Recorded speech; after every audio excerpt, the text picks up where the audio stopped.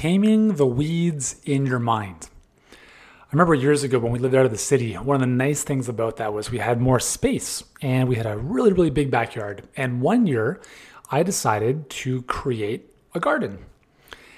And it was a big endeavor. I had no clue what I was doing. So instead of creating an easier raised garden, what I decided to do was manually shovel a lot of dirt out of the ground and create like a legitimate garden from the bottom of the ground up. It was an endeavor, to say the least.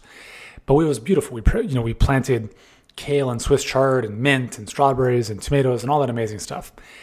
And initially, it was great. I was excited about it. It was awesome. And then as the summer wore on, it started to get a little bit tiring because what I noticed was that I was spending a lot of my time pulling weeds and dealing with all the stuff I did not want to see in the garden. And I had this garden for 2 years before I said, you know what? Forget about it. I'm just going to go to the farmer's market and buy my produce there. Now, in the future, I might have another garden, but at the time, I didn't really know what I was doing. So I didn't know how to, and I still don't know how to, quite honestly, plant things to prevent weeds from growing. And I'm sure there's a lot of amazing natural and organic ways to do that. But the story here is really to hit home a point, which is this, is left unattended, most gardens will be overgrown with weeds. And in our worlds, that garden is our mind. The reality is, and sadly, is that the human brain is hardwired for fight or flight. It's a biological evolutionary thing that we needed thousands of years ago to survive, right? We are always on the lookout for danger. It's been said that we have 5 times more receptors for pain and danger than we do for the opposite. And so we are hardwired to seek out bad, pain, danger, things that we need to avoid because that's what we had to do. We always had to be on the lookout for like when are bad things going to happen so we can avoid them. So how does this translate to the modern day mind? Well, the thing is the modern day mind is the same as the Paleolithic mind. It's the same hardwiring. We're working the same operating system in a very, very different world. So that's the first thing we're up against. The second thing we're up against is the fact that a lot of this operating system and some of the software that we have installed in the computer, which is our mind, was not even our choosing. We grew up exposed to our parents, school system, religious upbringing, whatever that might be, and we were influenced by what we saw, what we heard, and how people behaved. And all of these have imprinted on us. And as a parent, it's actually kind of sad because I know that I've screwed up my kids in many ways. At the same time, I've hopefully done some really good stuff for them as well. But the reality is that like everything that we experienced as a young child has created the soil, the foundation from which our garden can grow. Now, hopefully that garden is, that soil is rich and full of amazing nutrients, but in a lot of cases, it's not, right? A lot of us grew up with parents who said things like, money doesn't grow on trees. Don't you have enough already? Like you're not good enough or whatever it might be. And all of these have become part of our subconscious wiring that have in many cases held us back in life. So we've talked about the whole idea of like thoughts become things, right? Thoughts, feelings, actions, results. And what I alluded to earlier in that lesson was, well, where do thoughts come from? Well, thoughts come from beliefs, and beliefs most often come from experiences. And those experiences are what we're talking about here, is that those experiences largely are out of our control because a lot of them that have imprinted themselves into our subconscious mind happened when we were young. So, does that mean we have to become victims for the rest of our life? Not at all. Not at all, because we will be victors, not victims. The important thing to realize is that if this is the default setting, if the default setting of our brain, of our mind, of the way our thoughts are going to work, is to naturally navigate towards things not working the way we want them to, the negative side of things, looking for danger and pain, then we have to take a proactive approach to change the inputs, to tend to the weeds in our mind that will grow if we are not consistent and diligent with our thoughts. So when we look at what we have the choice of doing today, we have the choice every single day as grown-ups to choose what we watch, choose what we listen to, choose what we read, and choose who we hang around with. There's nobody forcing us to do any of that stuff, and there's no gun to our head that says, you must only do this. And as a result of that, we have all the power. We have the power at our disposal every single day to make better choices. As health entrepreneurs, we know that what we put in our body from a food perspective ultimately creates our physical body, right? You eat an apple, those nutrients turn into our physical body. Part of those nutrients turn into our physical body at some level. And it's amazing when you think of that. Like the tissue that is our human body was created by the very foods that we have eaten. The energy that we feel or don't feel is directly related to the foods that we've put in our body. That is phenomenal to think about that. And so very much like we have to be very aware of the foods that we feed ourselves, we need to be aware of the mind food we feed ourselves, right? So what are the inputs that we are choosing to allow into our brain? Because remember, if we are not conscious and aware and proactive about this, then our mind, in most cases, for most humans, is going to go down the wrong rabbit hole. And the beautiful thing is that although we are, for the most part, working uphill against subconscious software priming that is not really ideal in many cases, we can change. We can improve. And that's the most amazing thing about us humans is we have an unparalleled ability to adapt to our environment. When the scientific community discovered the human genome and decoded it, one of the things they noticed was this huge amount of stuff they called junk DNA. And initially they thought that, oh, this is just like, wood, logs, or twigs in water. It's kind of irrelevant. Like it's not useful. It's just like, let's get this out of the way. But what they later discovered was that this junk DNA has a very, very important role. This junk DNA is really the secret sauce that allows us to adapt to our environment. And this is really exciting because what this means is that we can take someone who grew up in a really unfortunate upbringing. Let's just use the example of someone who grows up in the ghetto, who is exposed to drugs and violence and not the most empowering environment. And within that community, not the best environments, yes, sadly, the majority of people coming out of there are going to replicate those patterns for years to come with their own families and with their own future. But there's always a small percentage of kids who will come out of that environment and who will choose to live a different future, choose to live a different life. And that's really exciting because really what it comes down to is it's a choice. It's a choice to leave what we know that's familiar, that isn't serving us, and choose to be in a better environment, to be in an environment that empowers us, where we are surrounded by people who think like we want to think, who are thinking bigger, who are more optimistic, who are here to contribute, who have a life that is inspiring to model. And the really amazing thing about us humans is because we are social beings, we are literally forced genetically to become like our immediate environment. Why?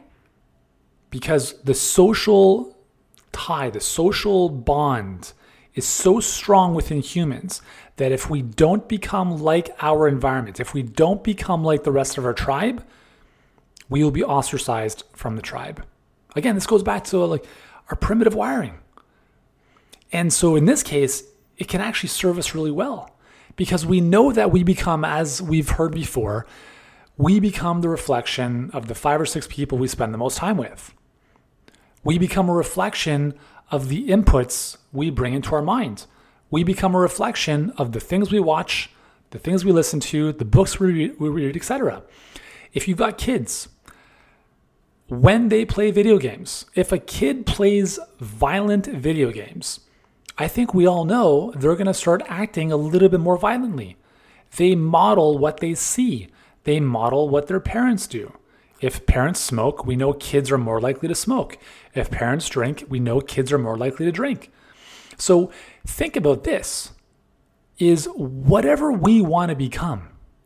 Number one is we need to surround ourselves with the type of people who are already there, because naturally we just have to level up. It's like if I wanted to become the best tennis player in the world, which I think I've missed the boat on that, but if I wanted to, I need to play against players who are better than me because it's going to force me to level up my game and get better.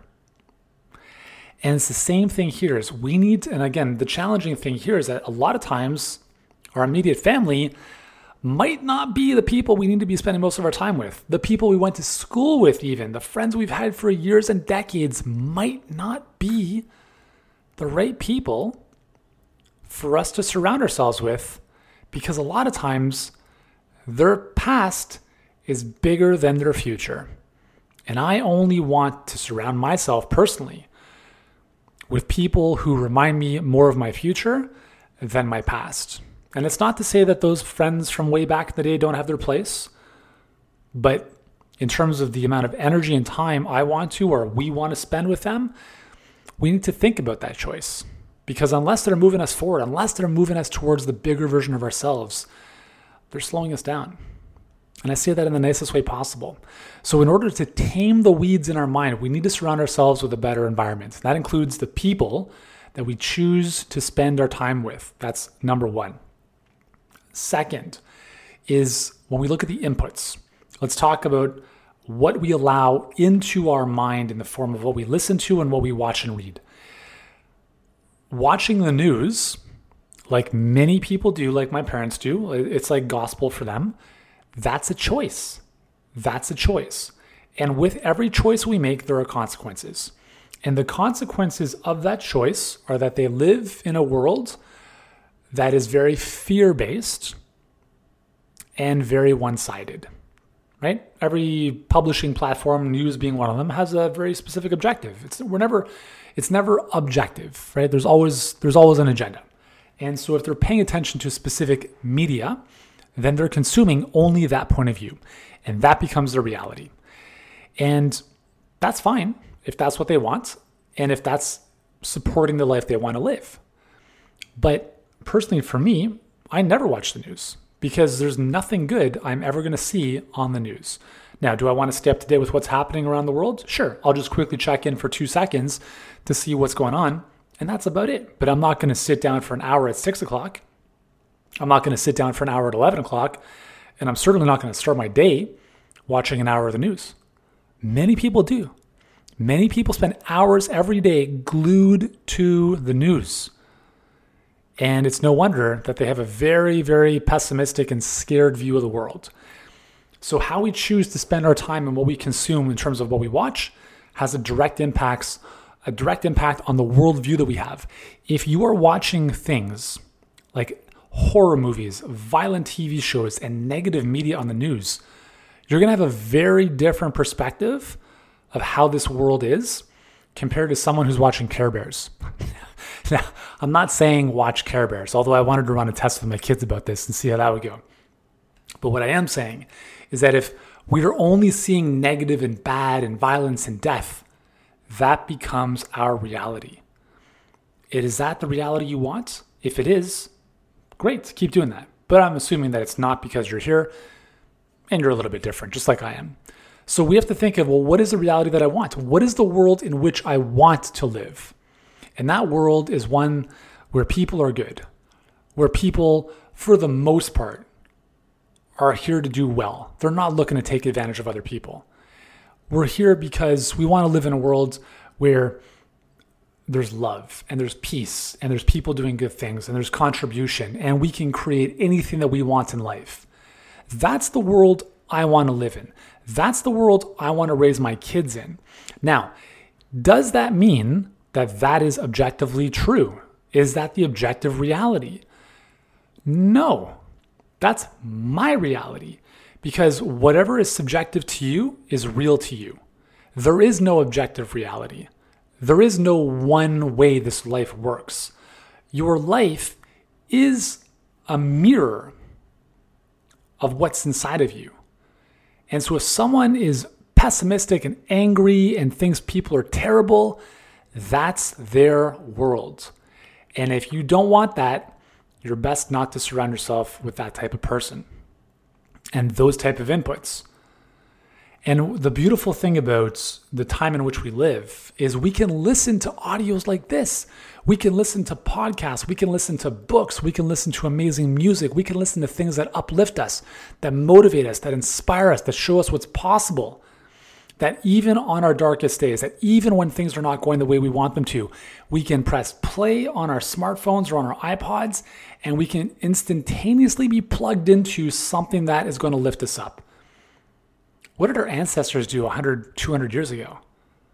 They didn't have the same stuff. Maybe they had books, but it's not quite the same. Now, books, right? Another great example. You can take decades of somebody's life and consume it in the space of a couple of hours. As of this recording, I'm reading a book, and I can't remember the name of it because I'm on my Kindle, so I can never see the titles, by Bob Iger, who is the former CEO of Disney. He was the CEO of Disney for, I believe, 14 years. 14 years!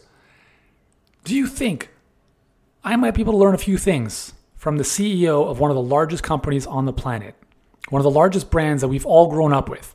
Do you think that there might be some nuggets of wisdom that I can garner from this individual story? 1,000%, right? When we think of the most amazing leaders and authors and experts on this planet, in most cases, they all have books, right? In the space of a couple of hours, you can take someone's entire life and learn something that can benefit you. And this is an opportunity that's just unbelievable. It's often been said that leaders are readers. And I want to encourage you to have a really healthy daily habit of reading, of learning, of consuming more information, not consuming information from news sites, but reading, spending time in thought and learning from people who've paved the way before us. Because doing these daily activities, listening to audios like this, reading great things, watching videos that inspire you, not negative news, hanging around with amazing people, this is the secret to building the life you want, to taming the weeds in your mind. Because if we don't control these inputs and we don't tend to our garden, the weeds are too easy to take over. And I want to give you one little nugget before we finish off here. And we're going to expand upon this. If you want to know how you're doing, if you want to know what you're thinking, pay attention to how you feel. Because if you don't feel happy and upbeat and optimistic and certain and knowing that the life you want is here, then those feelings are your dashboard. How you feel is your dashboard. How you feel tells you about your life. And we're going to expand upon this over the coming lessons, but your feelings are messengers. And how you feel is your life. And so just think about this. Do I feel positive, happy, optimistic, fulfilled, joyful? Or do I feel depressed, anxious, stressed, mad, angry, hopeless? Very, very different life. Very different life. So I want to leave you with that. And for today, all I want you to do is for today, and if you can do this moving forward, that's going to be a bonus, is become aware of how you feel. And once you've identified that feeling, trace it back to the thought that created that feeling. Remember, thoughts, feelings, actions, results. So if you feel a certain way, that feeling came from a thought. And do your best to identify where that thought came from. Is that your own thought? Or was that installed years ago?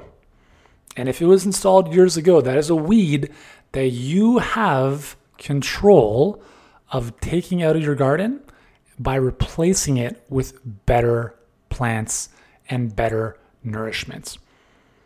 Make sense? So that is how we can tame the weeds in your mind to help you live your best life.